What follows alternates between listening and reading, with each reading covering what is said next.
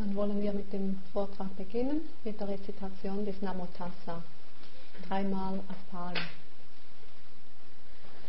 Namo Tassa Bhagavata Arahata Samma Sambuddhassa. Namo Tassa Bhagavata Arahata Samma Sambuddhassa. Namo Tassa Bhagavata Arahata Samma Sambuddhassa.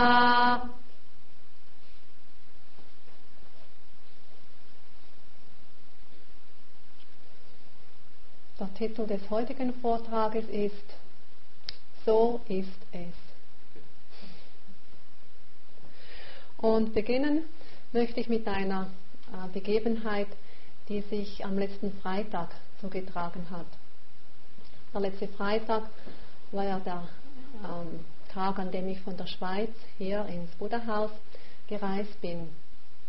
Ich hatte ein paar Tage bei meinen Eltern in Winterthur verbracht und für die Reise hierhin nahm ich den Fahrplan heraus und nach dem Mittagessen konnte ich dann auf den kleinen Vorortsbahnhof gehen, um dann in den Winterthurer Hauptbahnhof zu fahren und von dort den Schnellzug nach Lindau und dann dort umsteigen, Regionalzug nach Kempen. Und im Winterthurer Hauptbahnhof hatte ich fahrplangemäß 4 Minuten Zeit zum Umsteigen. Und normalerweise reicht das. Ich hatte diese Verbindung auch schon genommen und hätte kein Problem sein sollen. Als ich dann nach dem Mittagessen auf den Vorortsbahnhof ging, meine Eltern kamen noch mit, die nahmen das als eine Gelegenheit, einen kurzen Spaziergang zu machen. Da warteten wir auf den Vorortzug und als die Zeit da war, war er noch nicht da. Das heißt also, der Zug hatte Verspätung. Und schon da fingen sich vor allem meine Eltern an, Sorgen zu machen. Wenn jetzt dieser Zug Verspätung hat, dann kriege ich den Anschlusszug nicht und dann verpasse ich den Zug und dann wie wird es weitergehen. Und anfänglich wollte ich oder mein Geist auch darauf einsteigen, mir Sorgen machen, mich aufregen, nervös werden. Aber dann kam dann gleich die Erkenntnis, es nützt ja nichts. Wenn ich mich aufrege, macht das nicht, dass der Zug schneller kommt. Und eben so war es halt, ja, so ist es. Der Zug hat Verspätung. Okay, das ist, was jetzt ist. Und der Zug kam dann mit etwa 3 Minuten Verspätung und das bedeutete, dass es vielleicht doch noch reichen würde, den Anschlusszug zu nehmen.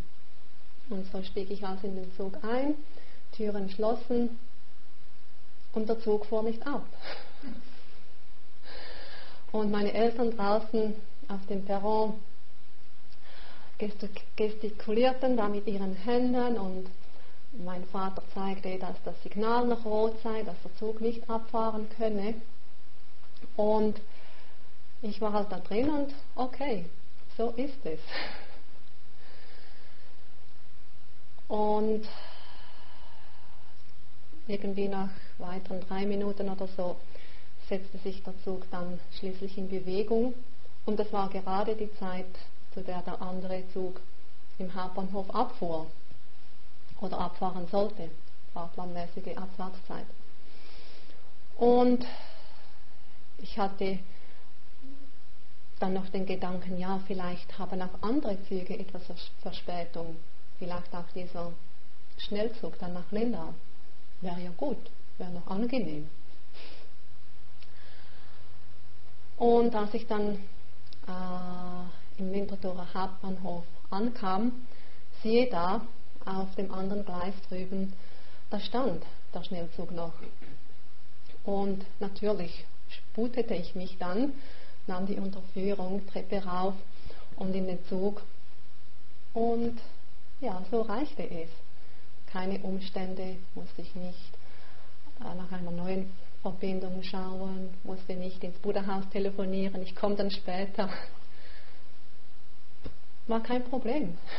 Hat ja alles geklappt.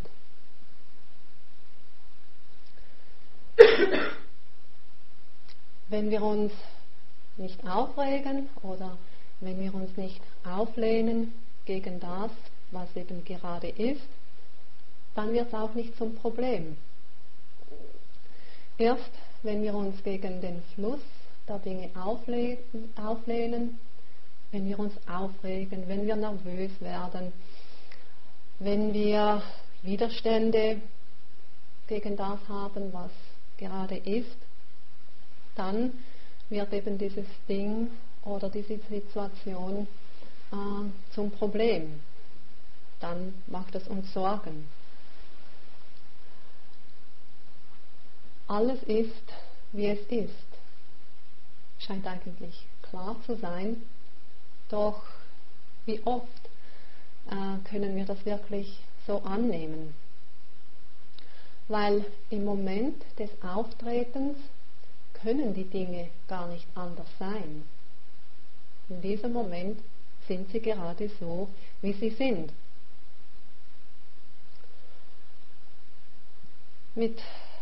Die Praxis der liebevollen Achtsamkeit ermöglicht, mit dem Ding oder dem Objekt oder der Situation zu sein, so wie es eben gerade ist.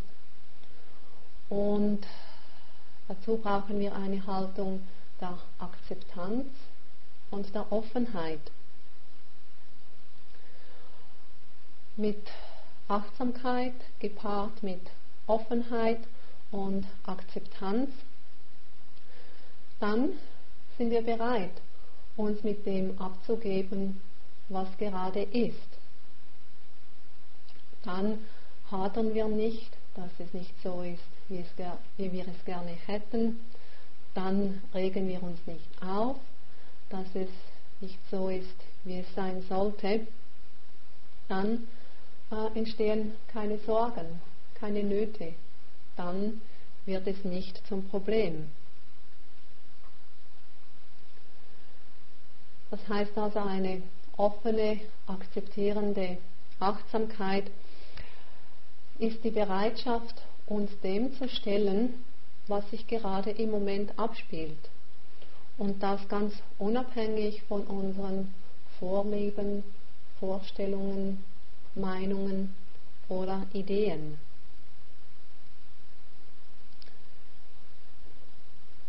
Alles ist, wie es ist. Wie ich schon erwähnt habe, alle Phänomene, die werden als Dhamma bezeichnet. Alles, was existiert, sind Dhammas. Und weiter bedeutet Dhamma auch die Gesetzmäßigkeit der Natur, die Gesetze, wie sie sich im Universum abspielen. Das heißt also, Dhammas beinhaltet alles, oder in anderen Worten, nichts ist ausgeschlossen. Und der Buddha hatte uns gelehrt, die Dhammas als Dhammas zu sehen und zu erkennen, genauso wie sie eben sind, wenn sie auftreten. Der Buddha lehrte uns nicht, Ideen anzuhängen oder uns auch philosophischen Spekulationen hinzugeben. Wir sollten uns nicht in Meinungen oder Ideen verstricken, sondern was wir versuchen sollten, ist eben von diesen Meinungen, von diesen Vorstellungen, von diesen Ideen loszukommen, uns davon vollständig zu befreien. Und dass wir die Dinge nicht immer so sehen, wie sie sind, oder als das erkennen, was sie sind, ist ganz offensichtlich. Zum Beispiel, als ich in Thailand war und dort im Wat Suan Mok war, ein Meditationszentrum, wo Kurse für Ausländer angeboten wurden, da mussten wir immer etwas durch den Wald gehen, um zur Meditationshalle zu gelangen. Und am Morgen früh und am Abend war es dann jeweils schon dunkel. Und die Mönche, die Lehrer, die rieten uns dann an, eben Taschenlampen mitzunehmen, um nicht auf Schlangen zu treten, die dort sehr zahlreich waren. Und tatsächlich, fast jeden Morgen, fast jeden Abend geschah es dann, dass etwas weiter vorne auf dem Weg, wo das Licht der Taschenlampe noch nicht so hinkam, da sah es so aus, als würden ein paar Stecken so quer über den Weg liegen. Aber als wir dann näher kamen, stellte sich heraus, dass diese Stecken beweglich waren und eben, es waren dann halt Schlangen. Aber aus einer gewissen Distanz sah das aus wie ein Stecken.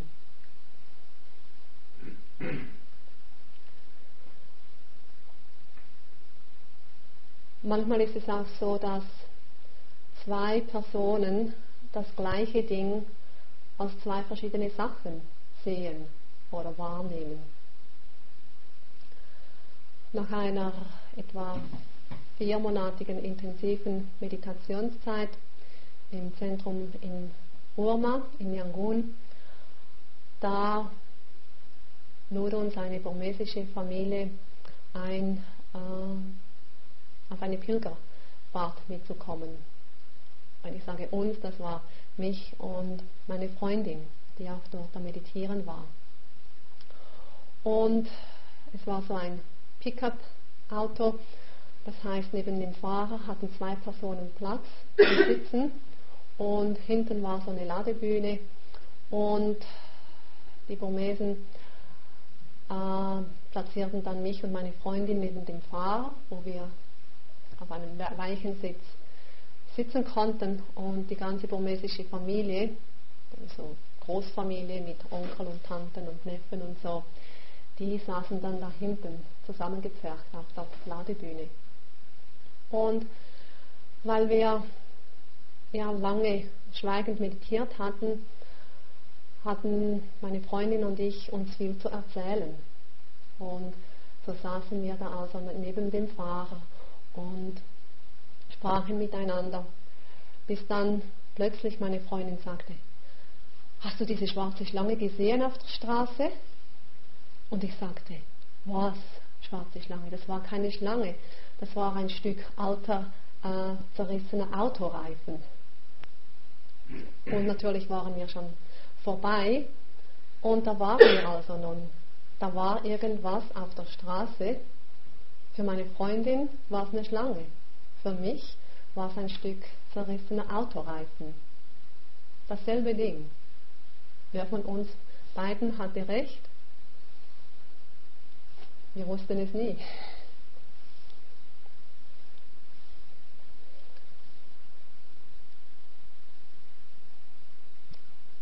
Wenn wir die Dinge klar erkennen können, dann lüftet das den Schleier, der uns die Dinge eben verzerrt oder verkehrt sehen lässt. Mit dem Schleier, der die klare Sicht auf die Dinge verunmöglicht, sind die sogenannten Geistestrübungen gemeint. Und das Pali-Wort dafür ist Kilesa. Kilesas, das sind also Geistestrübungen wie Ärger, Wut, Verlangen, Gier, Hochmut, Langeweile, Frustration und so weiter. In Burma, da wird häufig von den 1500 Kilesas gesprochen. Ich habe zwar noch nie eine Liste dieser 1500 Geistestrübungen zu sehen bekommen. Und in der tibetischen Tradition, da sprechen sie sogar von 84.000 Kilesas oder Geistestrübungen. Naja, ob es nun 1500 sind oder 84.000, ich denke, das bedeutet einfach, es gibt sehr, sehr, sehr viele und verschiedene von diesen Kilesas oder Geistestrübungen. Wenn nun also von einem Schleier gesprochen wird, der uns die klare Sicht auf die Dinge verhindert, dann denke ich, das ist nicht nur ein dünner Schleier, sondern eher eine meterdicke Betonwand.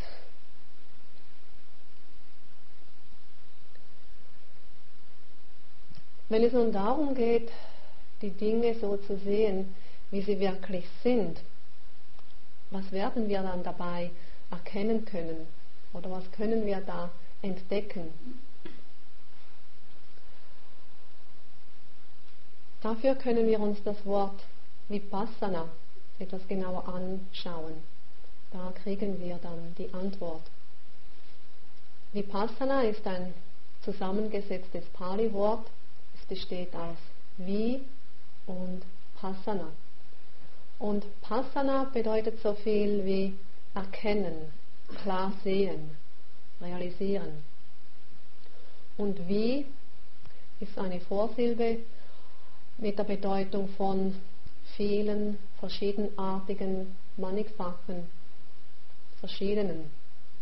Und in den Kommentaren wird erklärt, dass sich eben verschiedene Sachen sehen, mannigfaltig klar erkennen, dass sich das eben auf die allgemeinen Daseinsmerkmale bezieht. Das heißt also, das klare Erkennen dieser 3 allgemeinen Daseinsmerkmale. Und gestern Abend im Vortrag habe ich diese 3 allgemeinen Daseinsmerkmale kurz erwähnt. Das sind diese Eigenschaften von Unbeständigkeit, von Unzulänglichkeit und Nicht-Selbst oder Unpersönlichkeit der Dinge. Diese 3 Eigenschaften können wir also in allen Objekten erkennen. Das heißt in körperlichen Objekten, in geistigen Objekten. Die sind überall vorhanden. Darum heißen sie die 3 allgemeinen Daseinsmerkmale. Und die spielen eine wichtige Rolle in der Praxis der Meditation, in der Erkenntnis der Dinge, wie sie sind. Und darum ist es ganz gut, auch die Pali-Worte dafür zu wissen. Die werdet ihr immer wieder antreffen. Anicca, das ist die Unbeständigkeit aller Dinge, die Vergänglichkeit, die Wechselhaftigkeit der Dinge. Dann Dukkha ist das zweite Daseinsmerkmal und das ist die Unzulänglichkeit der Dinge oder Unzufriedenheit, Leiden. Und das dritte Daseinsmerkmal ist Anatta, was so viel bedeutet wie nicht selbst oder eben die Abwesenheit eines sogenannten Selbsts oder einer Seele, die unpersönliche Natur aller Dinge. Und mit der Praxis der Vipassana-Meditation können wir diese Eigenschaften, diese 3 Daseinsmerkmale erkennen und verstehen lernen.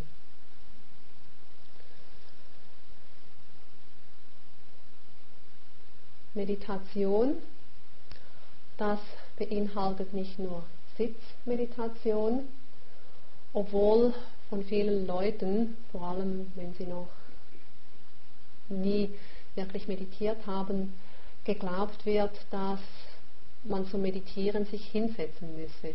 Das ist so die gängige Vorstellung. Von Gehmeditation wissen schon weniger Menschen Bescheid, und da wird dann auch oft gedacht, dass das nur ist, um die Glieder etwas zu entspannen, sich etwas zu lockern, weil ja vom vielen Sitzen Schmerzen auftreten können.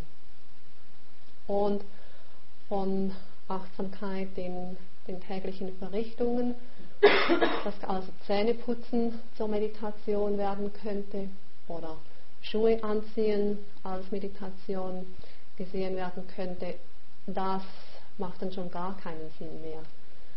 Wie können dann so alltägliche Verrichtungen zur Meditation werden? Meditation ist doch irgendetwas Erhabenes oder Abgehobenes. Doch, wie ich am ersten Abend gesagt habe, Meditation, das bedeutet Geistestraining oder das Kultivieren des Herzens und des Geistes. Das Entfalten des Herzens und des Geistes in eine heilsame Richtung, die schlussendlich zur Läuterung des Herzens und Geistes von allen Kilesas oder Geistestrübungen führt. Schlussendlich also zur vollständigen Befreiung. Wenn wir Meditation also als Entwicklung, Entfaltung des Herzens und des Geistes ansehen, so sehen wir, dass sich Meditation nicht auf eine bestimmte Körperhaltung beschränkt. Sie beschränkt sich nicht auf einen gewissen Ort, wie Meditationshalle, beschränkt sich auch nicht auf eine bestimmte Zeit, sondern Meditation ist dann eher eine innere Haltung oder eine innere Einstellung, wie wir durchs Leben gehen wollen oder wie wir durch den Tag gehen wollen. Wollen wir den Moment mit Achtsamkeit und Hingabe begegnen? Sind wir bereit, die Erfahrungen so anzunehmen, wie sie gerade sind? Sind wir bestrebt, von Ideen und Konzepten wegzukommen, um in Kontakt mit der wirklichen Erfahrung zu kommen? Oder ist es uns wirklich ein Anliegen, das Herz und den Geist so zu schulen, dass wir ihn von den Geistestrübungen, den Kilesas, befreien können? Wenn wir diese Fragen mit Ja beantworten können, dann dann wird eben die Meditation zu einer inneren Haltung, so wie wir durchs Leben, durch den Tag gehen wollen. Und dann ist es nicht mehr so, dass wir uns Zeit nehmen oder stehlen müssen, um zu meditieren, sondern unser ganzes Leben, eigentlich alles, was wir tun, allem, was wir begegnen, können wir zur Meditation machen, nämlich zur Schulung unseres Geistes und unseres Herzens. Und um uns dieser Herausforderung zu stellen, da haben wir mit der Vipassana-Meditation ein sehr gutes Werkzeug. Damit können wir uns dieser Aufgabe und dieser Herausforderung stellen.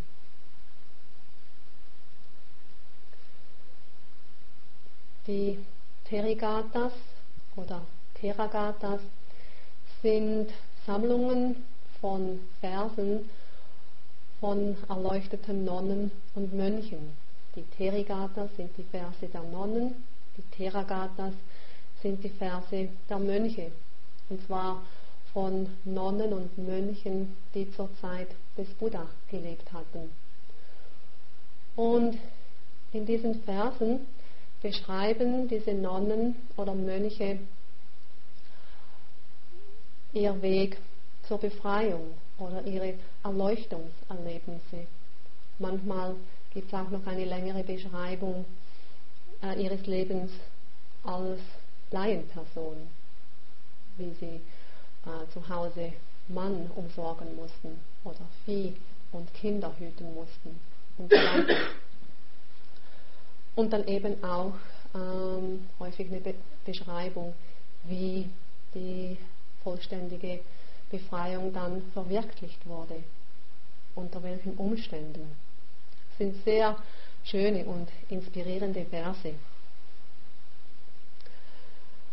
Und gerade in diesen Versen sehen wir eben, dass viele dieser Nonnen und Mönche die letztendliche Befreiung nicht beim Sitzen, in der Sitzmeditation verwirklicht hatten, sondern dass diese letztendliche Befreiung bei so ganz allgemeinen Aktivitäten, Verrichtungen geschah. 2 Beispiele möchte ich hier erwähnen. Da war zum Beispiel die Nonne Citta. Sie wurde Nonne in jungen Jahren und sie strebte ihr ganzes Leben lang, die Lehre des Buddha zu verwirklichen. Aber sie hatte es immer noch nicht geschafft, als sie schon eine alte und etwas gebrechliche Nonne war. Und eines Tages bemühte sie sich, den Geierberg außerhalb von Rajagaha zu erklimmen. Und weil sie schon eben betagt war an Jahren, war sie ziemlich erschöpft, als sie oben auf dem Geierberg ankam. Und in ihrer Erschöpfung lehnte sie sich gegen einen Felsbrock, um etwas auszuruhen. Und es war in diesem Moment des Anlehnens gegen diesen Felsbrock, da sie vollständige Erleuchtung fand, weil sie eben immer noch achtsam war. Es war nicht so, dass dass keine Achtsamkeit mehr da war, sondern sie war sich ihrer Schöpfung sehr bewusst, war sich bewusst, dass sie sich jetzt anlehnte. Und in diesem Moment geschah es. Oder es gab die Nonne Siha. Auch sie ordinierte als junge Frau, wurde Nonne und zog sich zurück und praktizierte Meditation, den Anweisungen des Buddha gemäß. Und in ihrem Vers können wir lesen, dass sie die ganze Zeit von Lust geplagt war, starkem Verlangen. Sie beobachtete diese Lust, dieses Verlangen, notierte es, aber sie konnte das nicht überwinden. Tagtäglich war sie mit diesem starken Verlangen, mit dieser Lust konfrontiert. Und so ging das nicht nur für 7 Tage oder 7 Wochen, sondern für ganze 7 Jahre.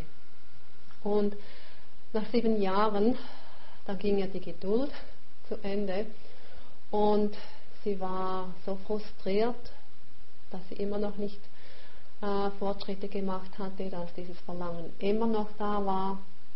Und schließlich gab sie auf und dachte, das schaffe ich nicht. Sie war also ziemlich deprimiert und am Boden. Und so nahm sie ein Seil, ging hinaus in den Wald, band das eine Ende an einen Ast, machte eine Schlinge mit dem anderen Ende und legte sich dann die Schlinge um den Hals. Und es war in diesem Moment, da sie nicht nur von ihrem starken Verlangen und ihrer Lust befreit war, sondern das war die vollständige Befreiung von allen Kilesas, Geistestrübungen.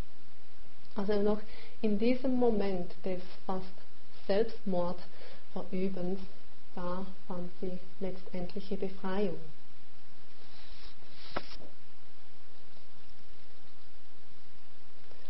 Also wie gesagt, die vollständige Erleuchtung muss nicht unbedingt beim Sitzen geschehen. Seid auf der Hut. Es könnte auch beim Gehen passieren könnte beim Schlucken passieren. Es könnte, so wie beim ehrwürdigen Ananda, dem Betreuer des Buddha, geschehen, oder bei ihm geschah es, als er sich hinlegte aufs Bett. Der Kopf berührte noch nicht ganz das Kopfkissen, die Füße waren noch nicht ganz auf dem Bett oben, war in diesem Moment da die vollständige Befreiung verwirklichte. Also seid auf der Hut heute Abend, wenn ihr ins Bett geht. Kann natürlich nur geschehen, wenn ihr achtsam seid.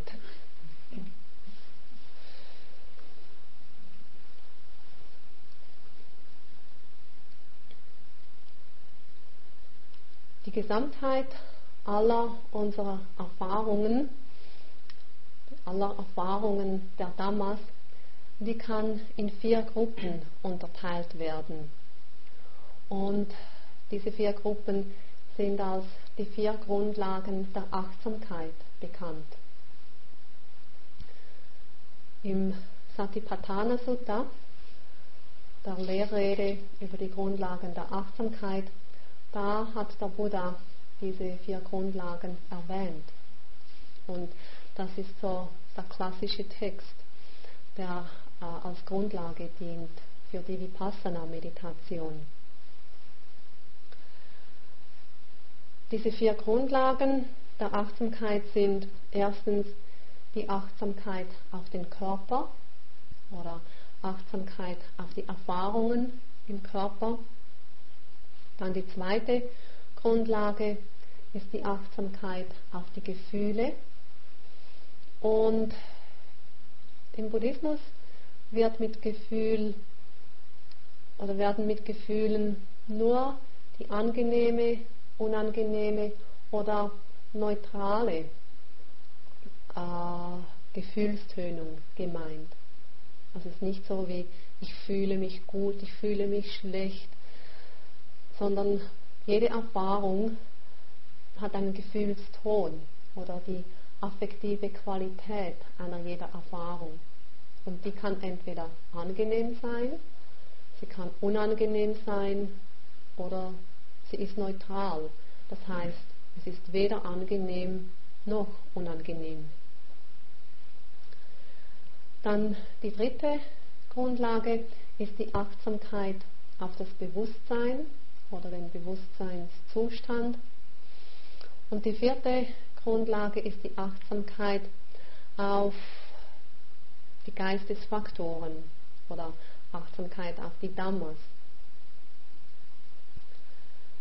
Bevor ich nun auf diese 4 Grundlagen etwas näher eingehe, möchte ich kurz ein paar Worte sagen über die Achtsamkeit. Das Pali-Wort dafür ist Sati.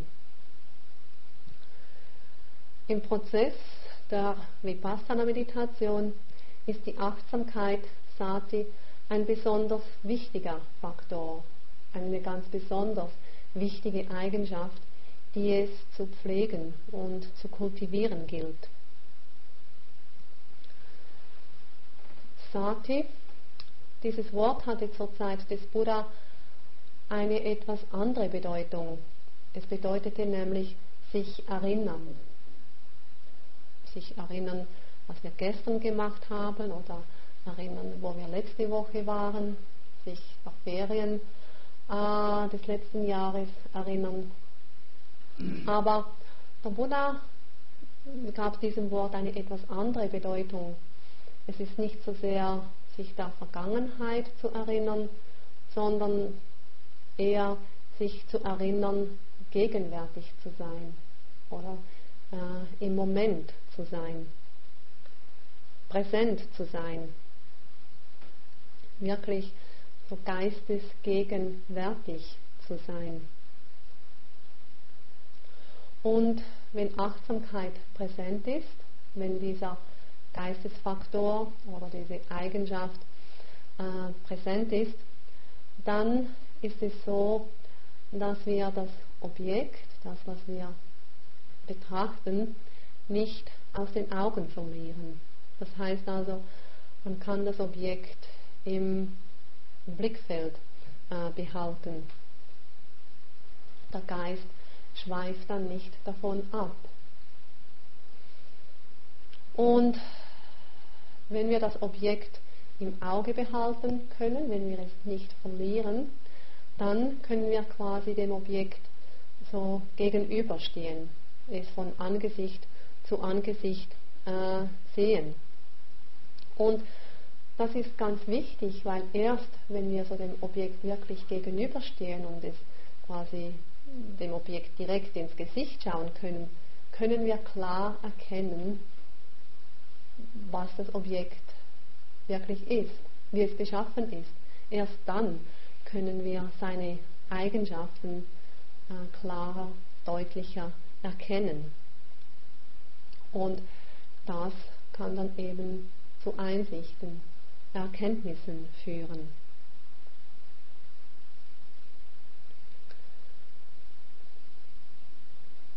Ein vietnamesischer Mönch, der in Frankreich lebte und der früher mit Mahasi Sayadaw praktiziert hatte in Burma, der umschrieb Sati, Achtsamkeit, auf folgende Weise.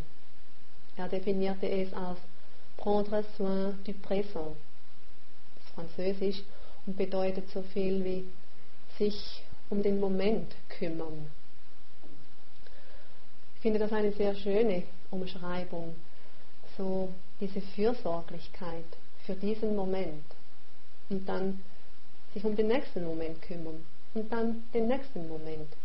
Also von Moment zu Moment wirklich präsent zu sein, da zu sein.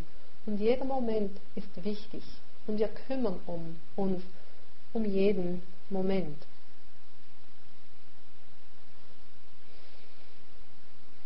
Wir können die Achtsamkeit auch so umschreiben, nämlich als das klare und einsgerichtete Gewahrsein dessen, was in uns und um uns geschieht, von Moment zu Moment.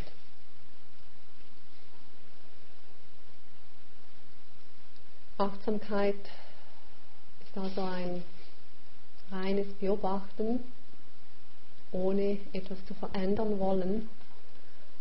Achtsamkeit bedeutet nicht zu analysieren, also nicht über die Dinge nachzudenken. Es bedeutet auch nicht herauszufinden, warum jetzt dieses Objekt gerade da ist, warum es hochgekommen ist. Bedeutet auch nicht über Zusammenhänge nachzustudieren oder wie wir das mit anderen Erfahrungen in Zusammenhang bringen könnten. Es ist dieses bloße oder reine Hingucken oder Hinschauen, Beobachten, einfach mal sehen, wie ist es jetzt? Wie im nächsten Moment wieder, wie ist es jetzt?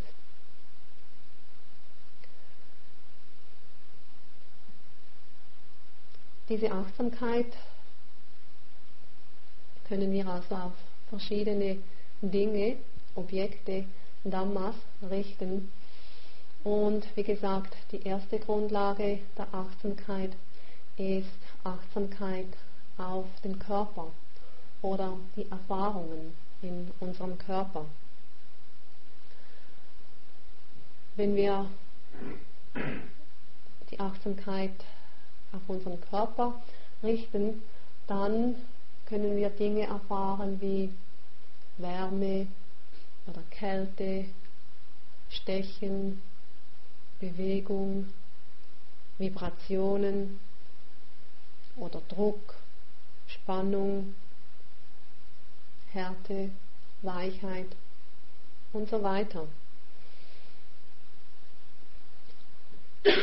Unser Körper sowie alle anderen materiellen Dinge, die bestehen hauptsächlich aus den sogenannten 4 primären Elementen.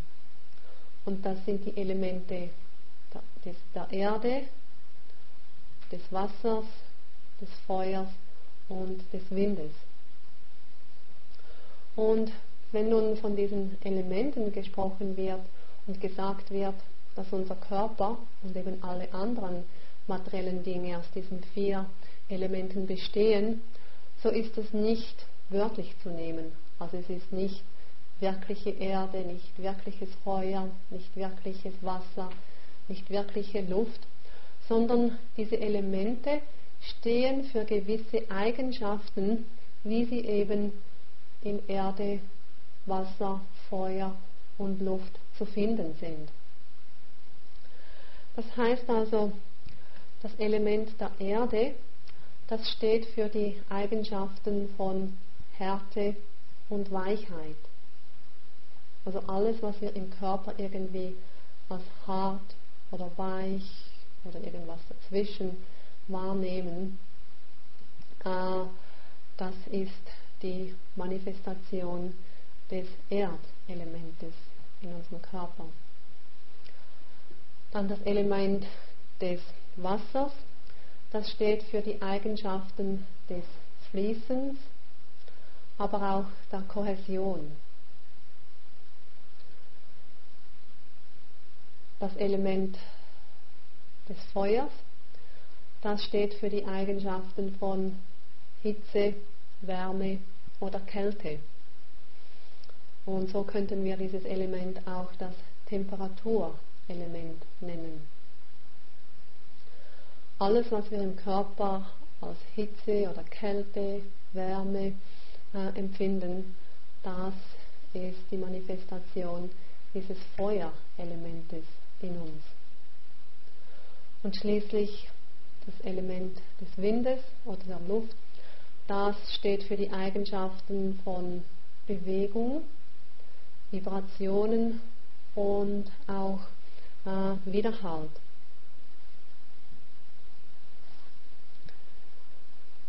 Also nehmen wir an, wir praktizieren Sitzmeditation. Wir haben ein Kissen, auf dem wir sitzen, und zu Beginn der Sitzmeditation mag das noch weich und angenehm gespürt werden. Und wenn wir uns von dieser Berührung des Sitzens, des Kissens gewahr werden und dann diese Weichheit wahrnehmen und das auch beobachten, notieren, dann heißt es, dass wir diese Eigenschaft des Erdelementes wahrnehmen. Es kann dann sein, dass nach einer gewissen Zeit, vielleicht nach einer halben Stunde oder so, sich diese Berührungsfläche mit dem Kissen gar nicht mehr so weich und angenehm anfühlt, sondern dass sie sich dann eher hart und unangenehm anfühlt.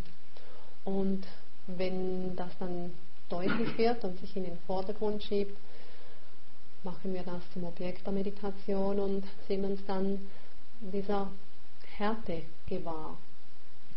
Und diese Härte achtsam beobachtend bedeutet, dass wir uns dieser Eigenschaft der Härte des Erdelementes gewahr sind und das beobachten.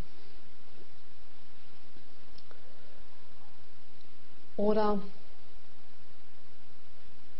bei der Achtsamkeit in den allgemeinen Verrichtungen, wenn wir zum Beispiel eine Tür aufmachen wollen, wenn wir den Arm achtsam heben und dann die Türklinke ergreifen, dann mag sich das hart anfühlen. Vielleicht kommt auch noch Kälte dazu, aber es ist so etwas Hartes, das wir dann berühren. Und uns dieser Härte bewusst, dieser Eigenschaft der Härte bewusst heißt, dass wir uns des Erdelementes in seiner Eigenschaft als Härte bewusst sind. Oder dann endlich abends, wenn wir ins Bett gehen können und den Kopf aufs Kissen legen, dann ist das weich und angenehm. Und wenn ihr dann immer noch achtsam seid, dann werden wir das eben als weich wahrnehmen und beobachten, notieren können. Und in diesem Moment ist dann unsere Achtsamkeit eben auf diese Eigenschaft der Weichheit des Erdelementes gerichtet.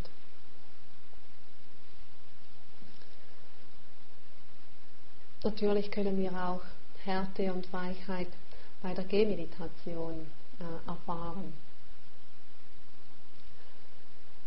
Dann das zweite Element ist das Wasserelement. Und wie gesagt, das Wasserelement steht für die Eigenschaften des Fließens und der Kohäsion. Also alles, was sich irgendwie fließend in unserem Körper anfühlt, das ist die Manifestation des Wasserelementes. Das Wasserelement macht sich auch noch auf eine andere, etwas spezielle Art und Weise bemerkbar. Es kann sein, dass jemand in der Sitzmeditation gar nicht traurig ist da nichts da, das irgendwie Sorgen bereitet oder Anlass zur Trauer gibt. Und trotzdem fühlt die Person, wie wenn eine Träne die Wange runterläuft. Und das fühlt sich dann schon eher komisch an. Warum sollte jetzt mir da eine Träne die Wange runterlaufen? Ich bin nämlich traurig, kein Grund zum Weinen. Und trotzdem fühlt es sich so an, wie da so eine Träne runterkullert. Und weil es eben schon sehr speziell ist, gehen dann die Leute meistens mit der Hand hoch und merken dann, dass die Wange ja trocken ist. Da ist gar keine Träne, die runterkullert. Aber vorher war es doch noch so real. Fühlte sich wirklich an wie eine Träne. Und trotzdem ist da nichts. Völlig trocken. Und nicht mehr verstehen, was da passiert ist, wenn Sie das am anderen Tag dann beim Gespräch erzählen, da erklärt dann der Lehrer, dass das eben eine Manifestation des Wasserelementes sein kann. Also dieses Gefühl des Fließens, so wie die Träne, die da runterfließt. Aber eben, es braucht gar keine richtige Träne zu sein. Das kann so erfahren werden.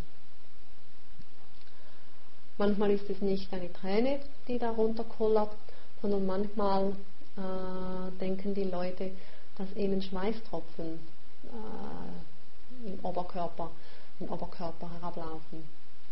Und vor allem, wenn es nicht wie in Burma heiß und schwül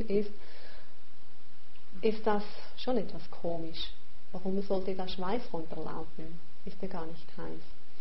Und auch da mögen dann die Leute so runterfühlen und schauen. Und auch da ist es wieder völlig trocken. Aber auch da erklärt dann der Lehrer, dass das eben auch, dass das Wasserelement sich so manifestieren kann. Die andere Eigenschaft des Wasserelementes ist die Eigenschaft der Kohäsion, also Zusammenhalt. Und das kann zum Beispiel in der Gehmeditation erfahren werden. Und zwar manifestiert sich das so.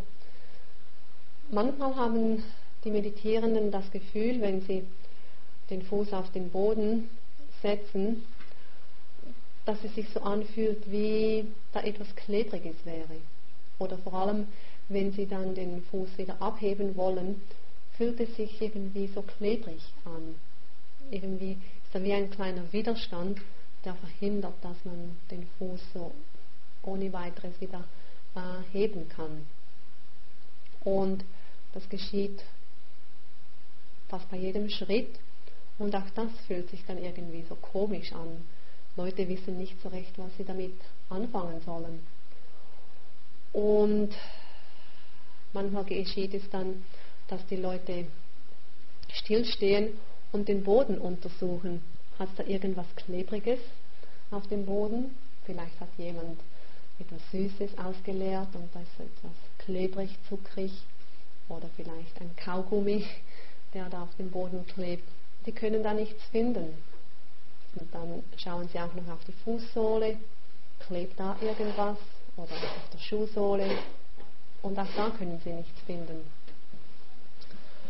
Und diese Erfahrung im Einzelgespräch berichtend, auch da mag Ihnen dann der Lehrer erklären, dass so eben diese Eigenschaft der Kohäsion, Zusammenhaltes, erfahren werden kann.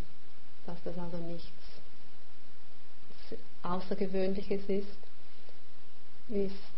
nur eine natürliche Manifestation der Kohäsion.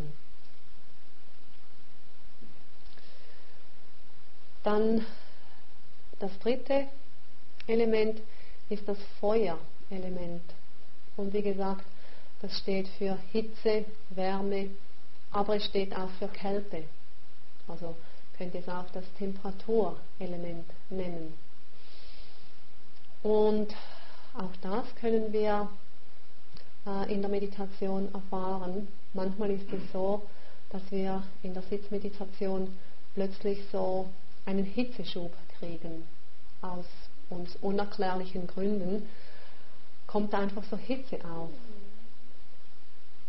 Und dann beobachten wir das eben. Notieren es als Hitze, Hitze, Hitze.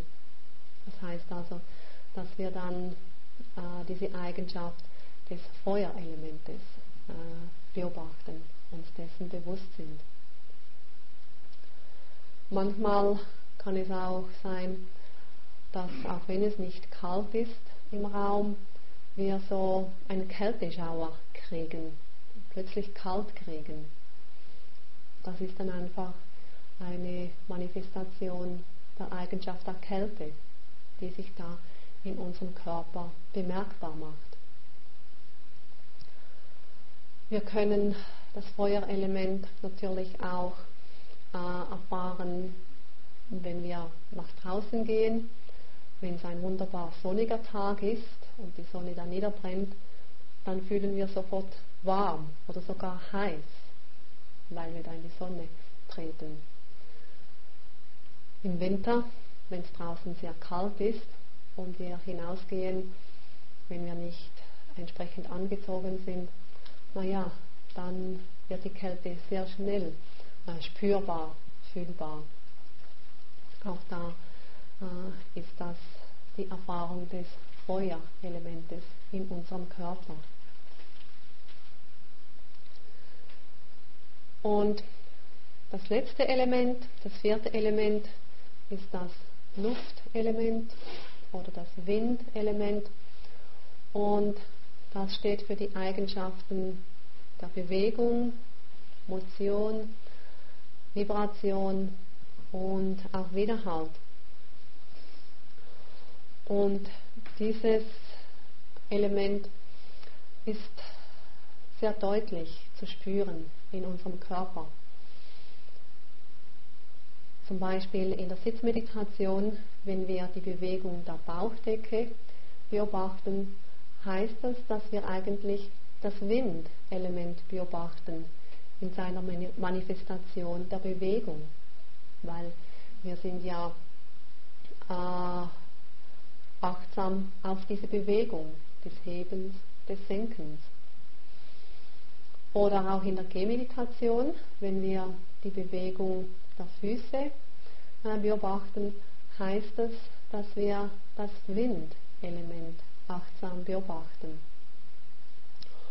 Und dann auch bei den allgemeinen Verrichtungen während des Tages, da sind wir sehr oft dran, Bewegungen wahrzunehmen, zu beobachten.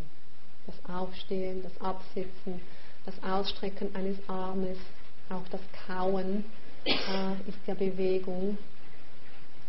Wenn wir uns anziehen, machen wir da ganz viel verschiedene Bewegungen.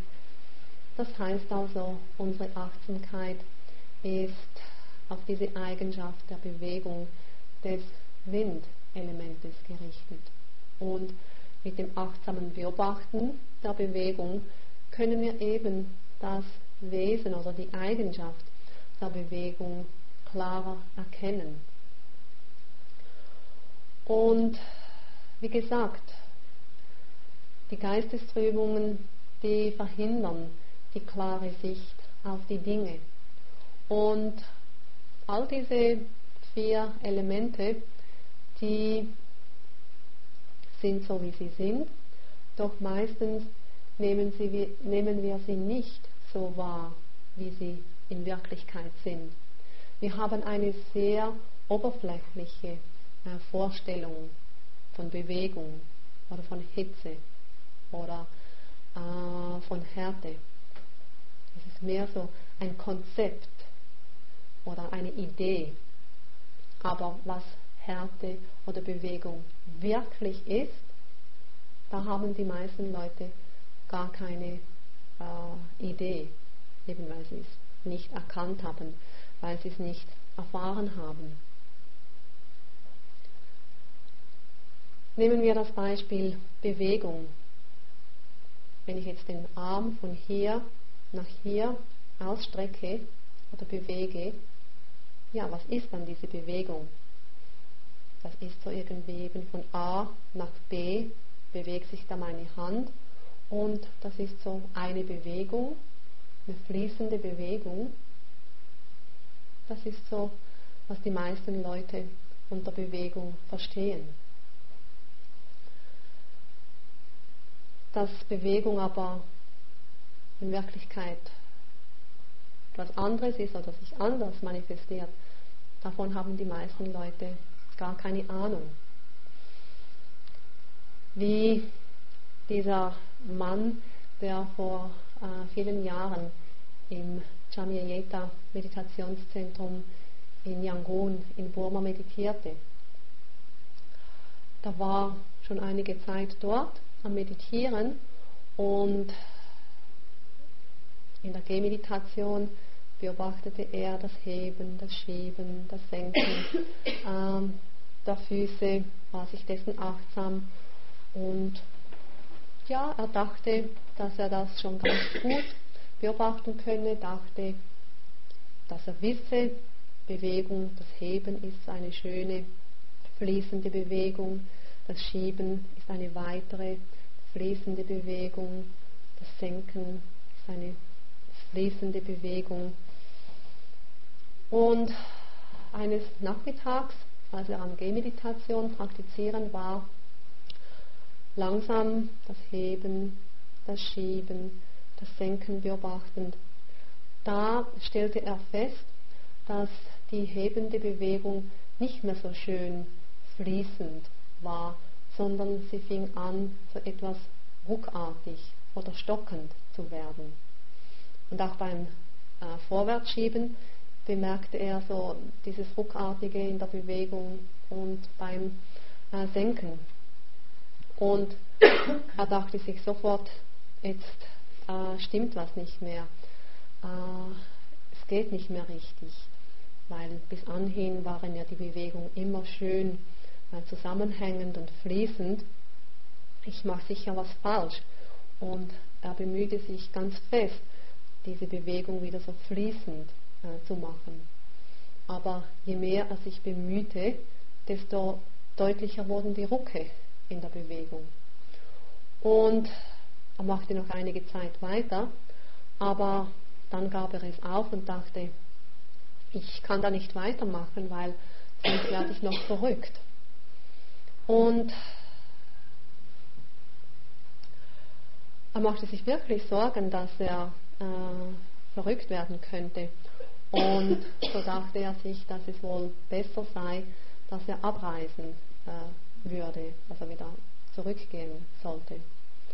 Und am anderen Tag hatte er ein Gespräch mit Jamye Sayadaw und er sagte ihm, Sayadaw,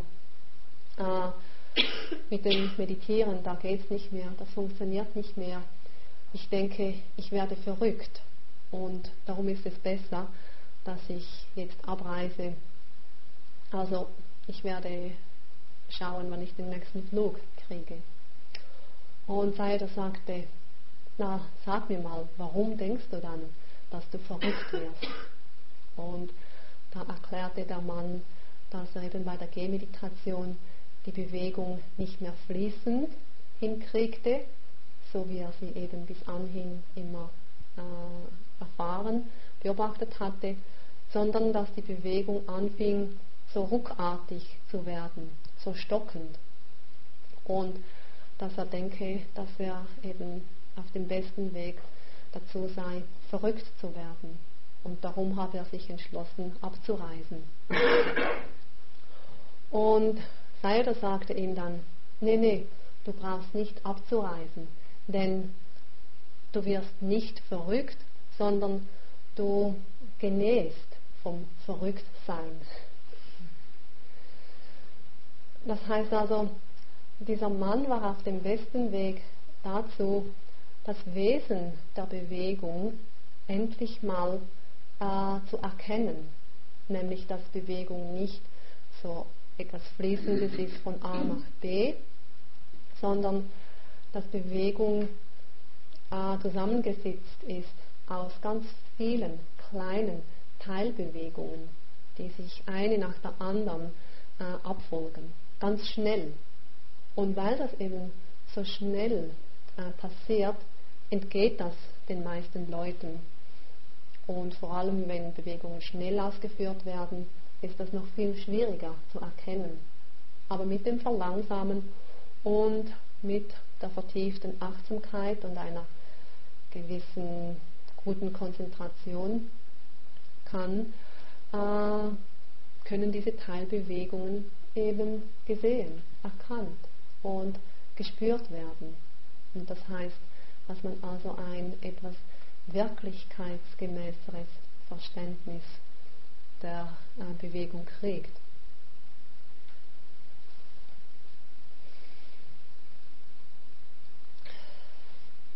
Gut, also so viel zur Achtsamkeit auf den Körper. Jetzt ist schon wieder eine Stunde um. Das heißt, ich werde den Vortrag hier beschließen und dann morgen über die anderen 3 Grundlagen der Achtsamkeit sprechen. Ich danke euch für eures aufmerksames Zuhören.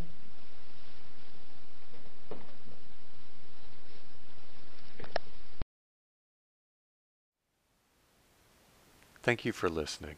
To learn how you can support the teachers and Dharma Seed, please visit dharmaseed.org/donate.